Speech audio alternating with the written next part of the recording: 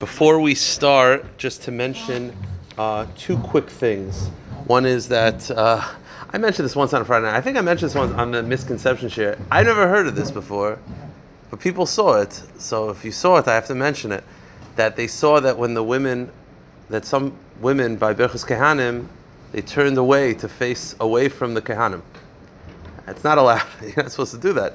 It's clear from the Gemara. The Gemara makes a drasha, panim al panim, that you're supposed to face the Kohanim face to face. You're not supposed to turn away. There's an Indian that maybe you're not supposed to watch the Kohanim. That's a thing. But there are easy ways without turning your head. Just close your eyes or put your head down. You should be facing the Kohanim ideally. Okay. A second thing.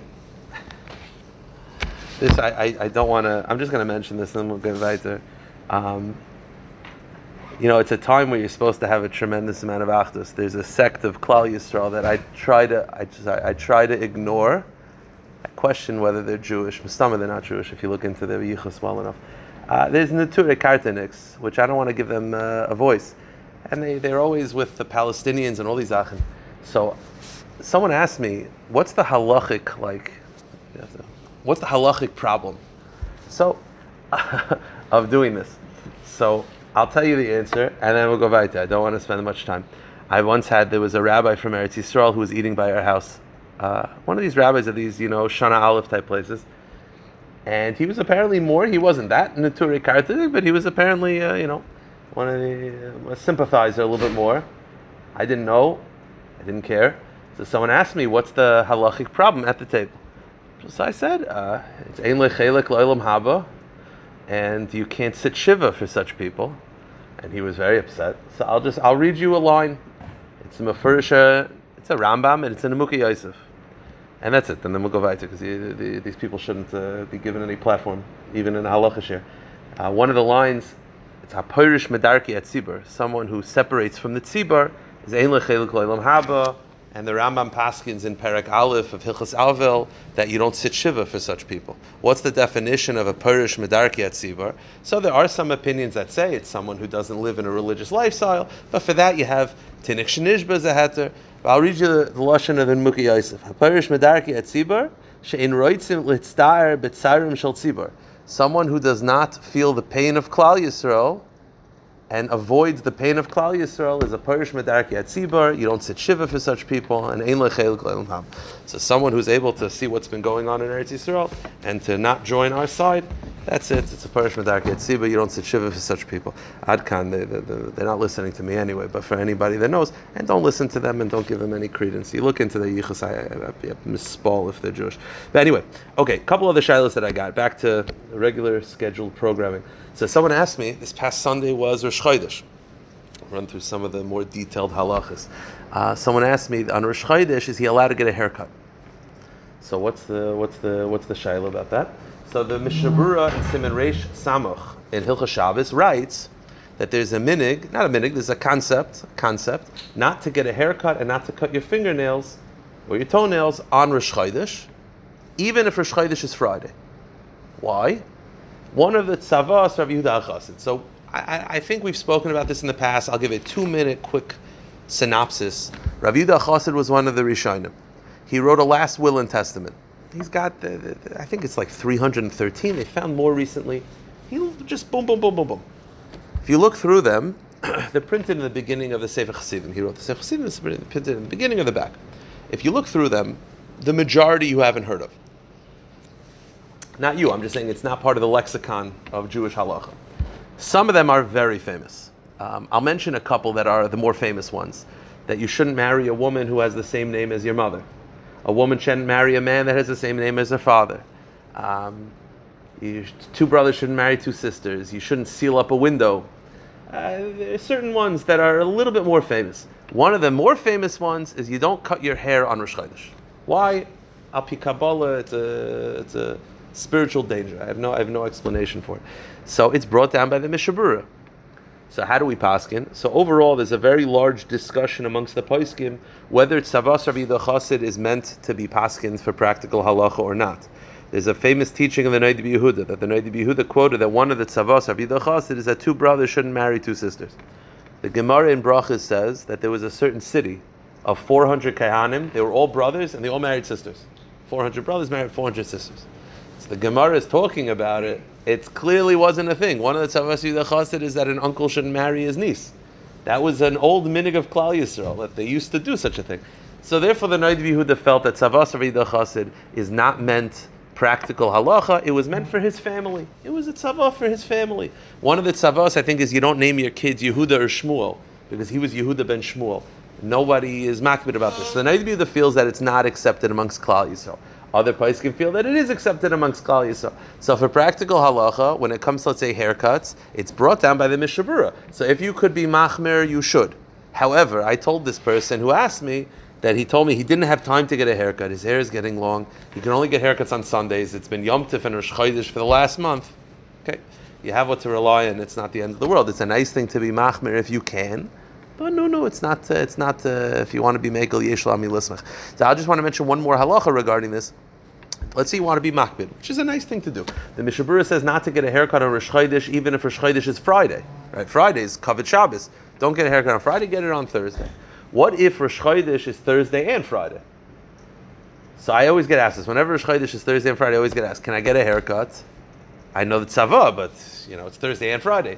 Rav Yaakov Kamenetsky in his Sefer Emes LeYaakov proves that when it's Thursday and Friday, you can get a haircut on Rosh Chodesh, according to everybody. Why? Because he says like this: when Rosh Chodesh is Friday, there's an Indian of Kavod Shabbos. To get a haircut with Kavod Shabbos, it's a Mekayim mitzvah, a mitzvah from the Nevi'im. So that should outweigh whatever this thing is, right? Whatever this Kabbalistic concept, the mitzvah of getting a haircut for Kavod Shabbos should outweigh it. But says Rav Yaakov, when Rosh Chodesh is just Friday, you can get a haircut on Thursday. Doing an action on Thursday is also Kavod Shabbos, right? It's also close to Kavod Shabbos. So therefore, because it's a quasi-Kavod Shabbos, no, it's something. But says Rav Yaakov, if Rosh Chodesh is Thursday and Friday, and in order to be makbid on Savas or Yida Chassid, you would have to get a haircut on Wednesday, which is b'chalal not Kavod Shabbos, then he says, now you have a fight between Kavod Shabbos and Savas of Yida Chassid. Kavod Shabbos wins. So Rav Yaakov feels very stark that when Rosh Chodesh is Thursday and Friday, you can get a haircut and cut your nails. L'Kavod Shabbos Kodesh, l'Kuli Yom L'Chol. That's Rav Yaakov Shita. Okay. Couple more things I want to run through. Someone asked me, what is the proper procedure for Lechem Mishnah? Which chalah should you cut? Because you go to people's houses, they don't really. A lot of times people don't really know. They're just doing. So this is the sheet of the Ramah, and it's based on Kabbalah. I believe, if I'm not mistaken, I should have checked this up. I believe Chabad has a different approach, but it's starting at 9. But we're just having. You could do your thing. So it's like this. Maybe a little on this side. So the Ramah brings down Api Kabbalah. This is the proper approach. This is Kabbalistic reasons. Friday night, you should cut the bottom chalah. Friday night, Api Kabbalah, you cut the bottom one. Now here's the problem. You have the two challahs on top of each other. You're supposed to cut the bottom one for Kabbalistic reasons. But there's a concept called Ein Mavir and Ala Mitzvahs, which is you should always do the closest one. The closest one to your chest, the closest one to you, is the top one. So, says the Mishnah Berurah, what you do is you pull the bottom one a little bit closer. So the bottom one is a little bit closer to you, and you cut it. Therefore, you're cutting the bottom one, which for Kabbalistic reasons is the proper approach. But it's closer to you, so it's not a chisaron of Ein Mavir and Ala Mitzvahs. That's what you do Friday night. Shabbos day, Shalosh Shuddis, and every meal of Yom Tov. So outside of Friday night, you cut the top one. So generally you cut the top one, but Friday night you cut the bottom one, and you cut it when it's closer to you, so you pull it a little bit closer. I'll say one more thing, just because Agav, it's important to know. There's a shaila in the Poskim, you should have the chalah cover still on while you're cutting it. Right when you're about to cut it. You should have the chalah cover. Ideally, you make a little mark on the bottom one. You have the chalah cover still on. You make the bracha with the chalah cover on. Then you remove it. That's what the Poskim say. There's a couple of reasons why we cover the chalah, but it should be covered ideally until you actually are ready to cut the chalah, not just when Kiddush is on. One of the reasons why people think that it has to do with Kiddush is because they don't want to embarrass the grape juice. That's one of the reasons, but there's other reasons. Zecher Laman. right? The man was covered by dew, so we cover the challah. If it has to do with that, then it should be covered ideally, until when you're cutting the challah. Okay. So this other halacha, good. So when you make the slit, what's the whole thing about making the slit on the challah? Because you can never find it anywhere. Okay, so making the slit on the challah is not a concept really related to Friday night. It's related in general. The Gemara says that whenever you would eat bread, they used to cut bread, right? They didn't have sliced bread. They used to have like baguettes, whatever, loaves. So they would cut it. The Gemara in Bracha says that whenever you make a bracha, you should always cut first. Why? Their bread was very hard. The concern was their knives weren't very sharp. You make a bracha, and you're cutting, and you're cutting, and you're cutting, and it's a hefsek. So says the Gemara, you should mark it first. Not just mark it, they would actually cut, like a deep cut into the challah. Now, two things. Nowadays, you could argue that it's not really necessary anymore because our challah is soft. It's not like it used to be. It wasn't old. Secondly, Friday night, there's an issue. The issue is you need a shalim. During the week, so you cut it, so it's not a shalim, but it's supposed to be lechem mishnah. It's supposed to be shalim. It's supposed to be complete. So that's why Friday night, what the minig evolved into, is you just make a little scratch. I will say this, though. I do think it's important to make the scratch, because I'm a believer of minig of Klal Yisrael. I don't like the concept of just like, I've been to people's houses for Shabbos. You don't have to do this. It's not necessary. Okay. I don't like that approach too much. If Klal Yisrael has been doing something for 1,000 years, let's just keep doing it. But I have been by people's houses for Shabbos, where they make a little mark, they make the bracha, and then they start looking for it. It's the opposite of the whole point. The whole point is to speed up. The whole point is to speed up the process. You know what? I'll mention two more things now that I'm talking about challah Friday night. The Paiskim say, I saw Rav Shechter said this way, but I think it's a davar pashut. When you cut the challah, the first piece should go to you. Meaning, you should cut a piece and eat it. Then cut the rest of the loaf. I've been by people's houses where they cut for 3 minutes. They're cutting away. Then they take a piece of themselves. Why not take a piece for yourself right away? You made a bracha. If you could minimize the hefsek, I definitely think you should. I don't see what the reason is. I'm not aware of an Indian of cutting the entire loaf and then take your own piece. I think you should cut a piece for yourself and make and eat the bread. One other halacha that I've encountered, and it's become a big problem, and it's a bigger problem for Sephardim. I can't go into the details of exactly the difference between Sephardim and Ashkenazim. I can tell you, it's a problem for Ashkenazim, it's a bigger problem for Sephardim. So, people misunderstand that there's a difference between savory and sweet. A savory challah, has everything spice on top, garlic on top. Okay, it's bread. And it's become a common thing that you can get in everything challah. Beautiful. But what's become evolved into is you'll have sweet challah on top, a shilah of whether it's hamaitzi. But I had recently, I hope they're not listening, I can't imagine they are. I don't know if they are, then I wasn't talking about them. I went to someone's house for Shabbos, they start cutting the challah, and it's mamish, it's a kakash cake. It's mamish a cake. It's bli guzma. They made the dough, they filled it with chocolate, they filled it with cinnamon, they filled it with sugar, and they cut the challah, and I believe there's no difference between this and a cake. Believe me, there's no difference. So it's a little bit of a problem. So that's mezainis, that's not hamaitzi. Now it's a pasa babakisnin, which is, right, there's categories of mezainis that if you eat enough of it, you have to wash. So yes, cake is one of those categories, a sweet dough is one of those categories. But now you're putting everybody into a matzav. No one's being yoytz in the kind of mitzvah because nobody's eating that much cake, challah, whatever you want to call it. And it's a problem. So I didn't know what to do. So I didn't want to be rude.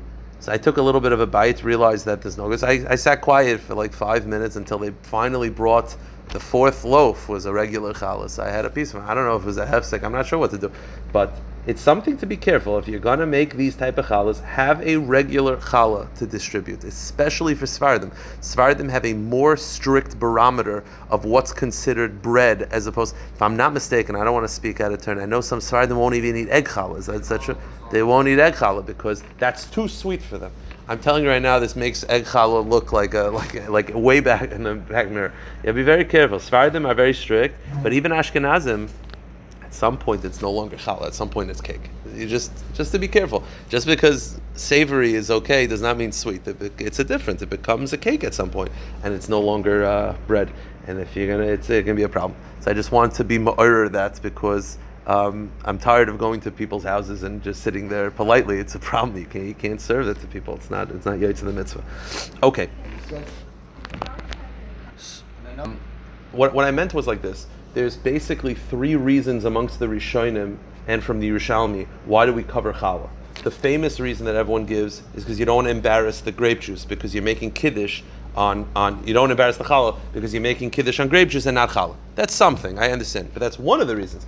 The other reason given, by the way, I'm not going till 9 o'clock. I'll stop soon so everyone can get ready for wine, all these things. I don't drink. So the other reason given is that it's a zecher laman. The man was covered in dew, so we want to cover the challah. There's actually a third reason from the Yerushalmi. The Yerushalmi says the reason is, and perhaps this is the minig of Klal Yisrael, if I'm not mistaken, outside of like a kiddush, when you go to people's houses, the minig of Klal Yisrael is that there's nothing on the table other than challah.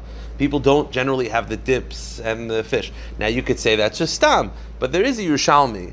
It's not as quoted by Poskim, but it is quoted. The Yerushalmi says the reason why you cover the challah is because if you want to show off a meal, you're like, like a magic trick, like look what we have, and it's like, it's like it shows like chavivas to the challah, like you uncover it, like like uncovering, like a dish.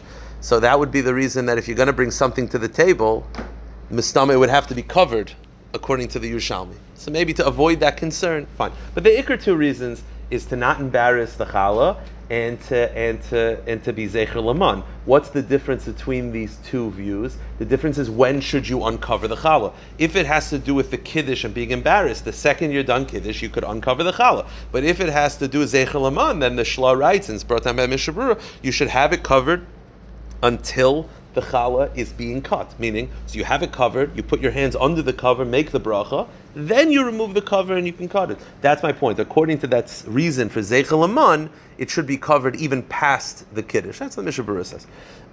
Okay, a couple halachos I just want to run through. What happens? This has happened. It happens in a lot of shuls. I've seen this many times, where the chazzan has to step down in middle of Shmoneh Esrei. Now, this could due to the fact that he's not feeling well. This could be, I've seen that sometimes the chazzan needed the bathroom. I don't know, he had to leave. But also Hatzalah members, right? The Hatzalah member is a chazzan, and he runs out. You had this, I've been heard many stories of what went on in Eretz Yisrael, that the chazzan got the call, gone. So, if someone needs to take over, when does someone take over for the person? If someone needs to take over, the chazzan needs to be replaced. How does that work for Shmoneh Esrei? So the Shulchan Aruch writes in Siman Kuf Chaf Vav Sif Beis. It's good to know, because when these things happen, most of Hilchos Tefillah, when these things happen, you don't have time to check it up. You got to know. So the Shulchan Aruch writes in Sif Beis, Shlich Tzibur Sheta'a. Now the Shulchan Aruch was not talking about a scenario where the chazan wasn't feeling well. He was talking about a case where the chazan messed up to the point where he can't recover. Like he messed up to the point where he just turns and he's like, I'm out. So the chazan stepped down because he messed up in such a way that he can't be replaced. He can't do it, so he needs to be replaced. The Shulchan Aruch writes, replace him. You do not restart Chazaras Hashatz. You start from the beginning of the bracha that he messed up on. However, if he messed up in the first 3 or the last 3, says the Shulchan Aruch, the first 3 are always 1 unit, the last 3 are always 1 unit, you restart. The Mishnah Berurah brings down in Bir Halacha that if the chazan stopped because he's ill, there are poskim that hold that if the person who replaced him was listening the whole time, then you restart from that bracha, even in the first 3 and even in the last 3. So I would advise in a scenario where you're replacing a chazan, in most circumstances, just restart the bracha that he messed up on. Do not go back to the beginning of Shmoneh Esrei. Do not go back. Just restart the bracha that he messed up on. Okay, couple more shilas, and then we'll stop it because there's going to be people here learning. But a couple more shilas. What if a chazan? This happened recently. The chazan. Okay, let's talk about this practical case. We started saying Mashiv Haruach Umorid Hageshem on Simchas Torah, on Shmini Atzeres, and what happens if you forgot to say Mashiv Haruach Umorid Hageshem, or you don't remember whether you said Mashiv Haruach Hageshem? So the famous halacha is that this is a scenario where it's better to be Nusach Sfard. If you're Nusach Ashkenaz, they don't say Morid Atol. They just say nothing. So if they don't say Mashiv Haruach Umorid Hageshem, they say nothing. If you don't say Mashiv Haruach Hageshem, you're not Yoitza. So if you remember before Ata Kaddish, you say Mashiv Haruach Hageshem in its place. If you start Ata Kaddish, you got to repeat. You're not Yotza. If you daven like that, you're not Yotza Shmona Esrei. Now, if you're Nusach Sfard, we say Morid Atol. So if you don't say Mashiv Haruach Hageshem, at least I said Morid Atol. Yotza Zayin. It's still Yotza, so it's not a big deal. But let's say you're Nusach Ashkenaz, or you're personally a Nusach Ashkenaz person. So you forgot to say Mashiv Haruach Hageshem, or you're not sure whether you said Mashiv Haruach Hageshem, you're not Yotza davening. So what happened recently is someone was chazzan, he realized he messed up, the silent Shemona Esrei, and now you're stuck, because they don't want the whole tzibur to wait for you. So he came over to me and he says, what do I do? So I said, very simple, the Shulchan Aruch in Siman Kuf Chavav Sif Daled writes beferish, if the chazan messed up in a way that he's not Yotza, do not repeat your silent Shemona Esrei. Let the out loud Shemona Esrei have in mind that it should fulfill your obligation. It's not ideal, obviously. Listen, even a step further, I had this once over here at Hashivenu, but it's mamish b'diavad. But a chazan walked in, for whatever reason, whatever the scenario was, he did not daven a silent Shemona Esrei. He just davened out loud. B'diavad, it's Yotza. It's not ideal. B'diavad, it's Yotza. So, no, this was a separate scenario. He had not davened silent Shemona Esrei whatsoever. Yes, over here it wouldn't be relevant because it's actually a good point. People should realize that over here you should always, even though in general there's always the famous shiur where my nusach is different than the nusach of the shul. So the basic psak is that you could have your silent Shemona Esrei, it could be your personal nusach. Everything out loud should be the nusach of the tzibur. Ramosha Feinstein writes, the chazan has to say the nusach of the tzibur, because the whole purpose of the chazan silent Shemona Esrei is to get him ready to daven out loud. It doesn't make sense to have a separate nusach. But the case was the person didn't do that. So they had a private Shemona Esrei nusach Ashkenaz, and they did not say Mashiv Haruach Hageshem. So they're not Yotze the davening, or they're not sure, so we assume they didn't say it properly. So I told them just have the out loud Shemona Esrei. Now this creates a very interesting halachic nafkamina moments later. The Chazan ends his Chazaras Hashatz with Baruch Atah Hashem, HaMevarech Es Amo Yisrael, Bashalom. Okay. Now what? So now he finishes HaMevarech Es Amo Yisrael, Bashalom. So now, first, right off the bat, there is a machlokes Ramah and the Gra. Svardim feel that he should say out loud, You l'ratzei nimrefi v'agon livin Hashem tzuri v'goyali. The Chazan ends, right? The Chazan ends like that. The Ramah disagrees. He says, you do not say that. The Chazan does not need to say that. He just ends, Shalom, Kaddish, Tachanun, whatever it is. The Gra disagrees. So there's a shaila of whether the Chazan should say the next line. What do we paskin? The minig of Klal Yisrael, says the Kitzur Shulchan Aruch, is to say, You l'ratzei nimrefi, quietly. So he says it quietly. Does he take 3 steps back? The answer is no. The Chazan generally does not take 3 steps back. Why? Because he finishes his silent Shemona, he finishes Chazaras Hashatz, he says Yilur Ratzon quietly. They start saying Tachanun. They do Kriyas HaTorah. Eventually, Ashrei, Lam Natseich, Uvalatzian. He's finally done Uvalatzian. He says full Kaddish. What's the end of his full Kaddish? Oh, he says Shalom Bro. He takes 3 steps back. The 3 steps back of Kaddish is the 3 steps back of his Chazaras Hashatz. Now, by the way, that means that you should not be talking. The Chazan should not speak from the end of his Chazaras Hashatz until the end of saying full Kaddish, other than davening, because he is still sort of in his Chazaras Hashatz until he takes 3 steps back. However, the Poskim say as follows: if, let's say, the Chazan, there are scenarios where the Chazan should take 3 steps back right away, and that's in 3 cases.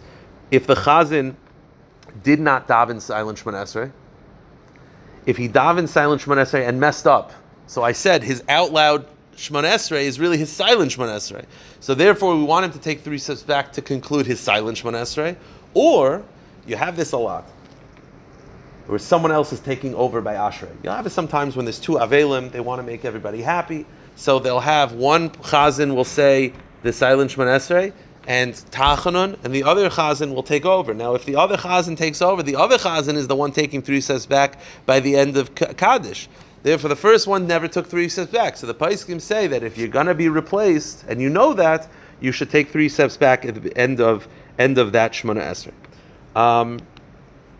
Okay. I'm trying to think of whether I want to go into this case. It's a whole complicated case. Any questions?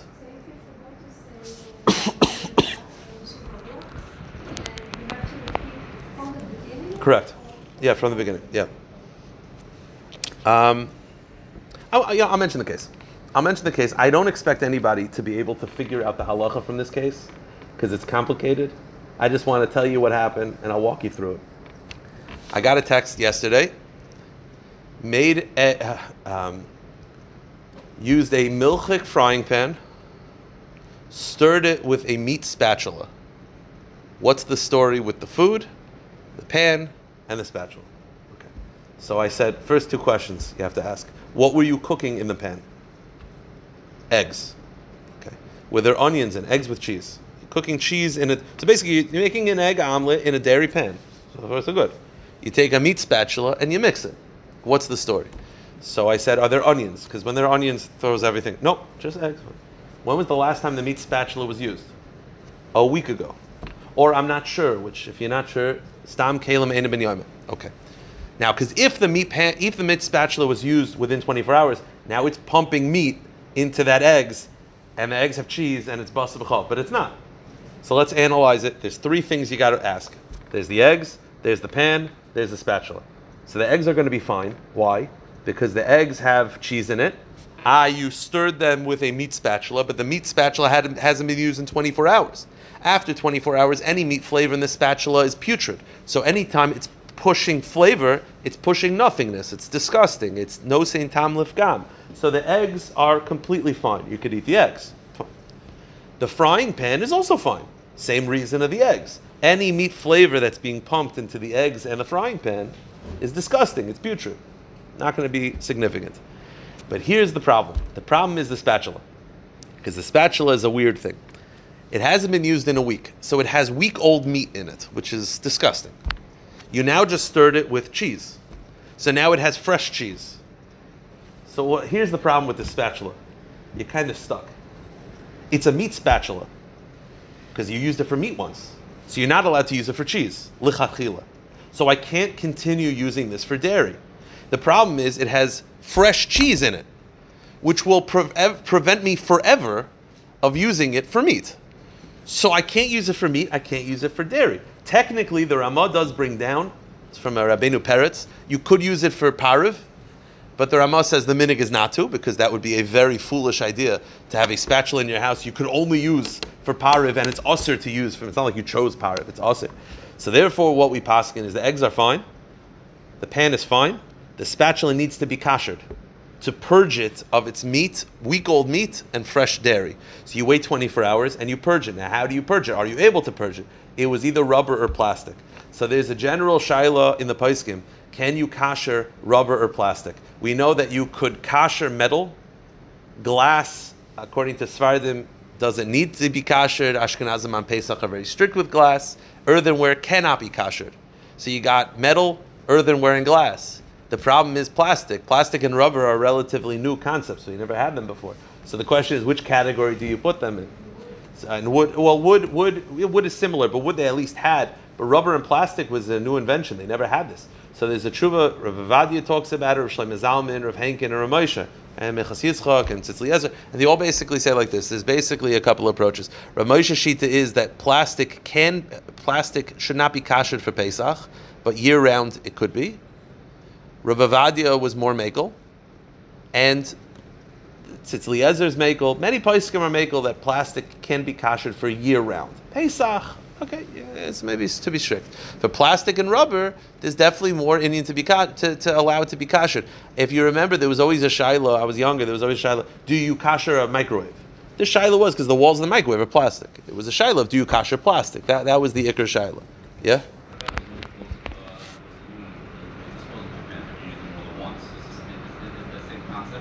No, those are definitely metal. That's just as an aside. Or Moshe feels that for chiv tvilas kelim, he feels that that's only a rabbinic metal, but that's metal in halacha. Those could be kasher. Those I know what they are. Plastic and rubber is a little bit more of a shaila. The point is, for this scenario, many poskim feel that because it's not Pesach, it's not chametz, kashering plastic and rubber is acceptable if it could withstand the heat. So I told him the eggs are fine, the pan's fine.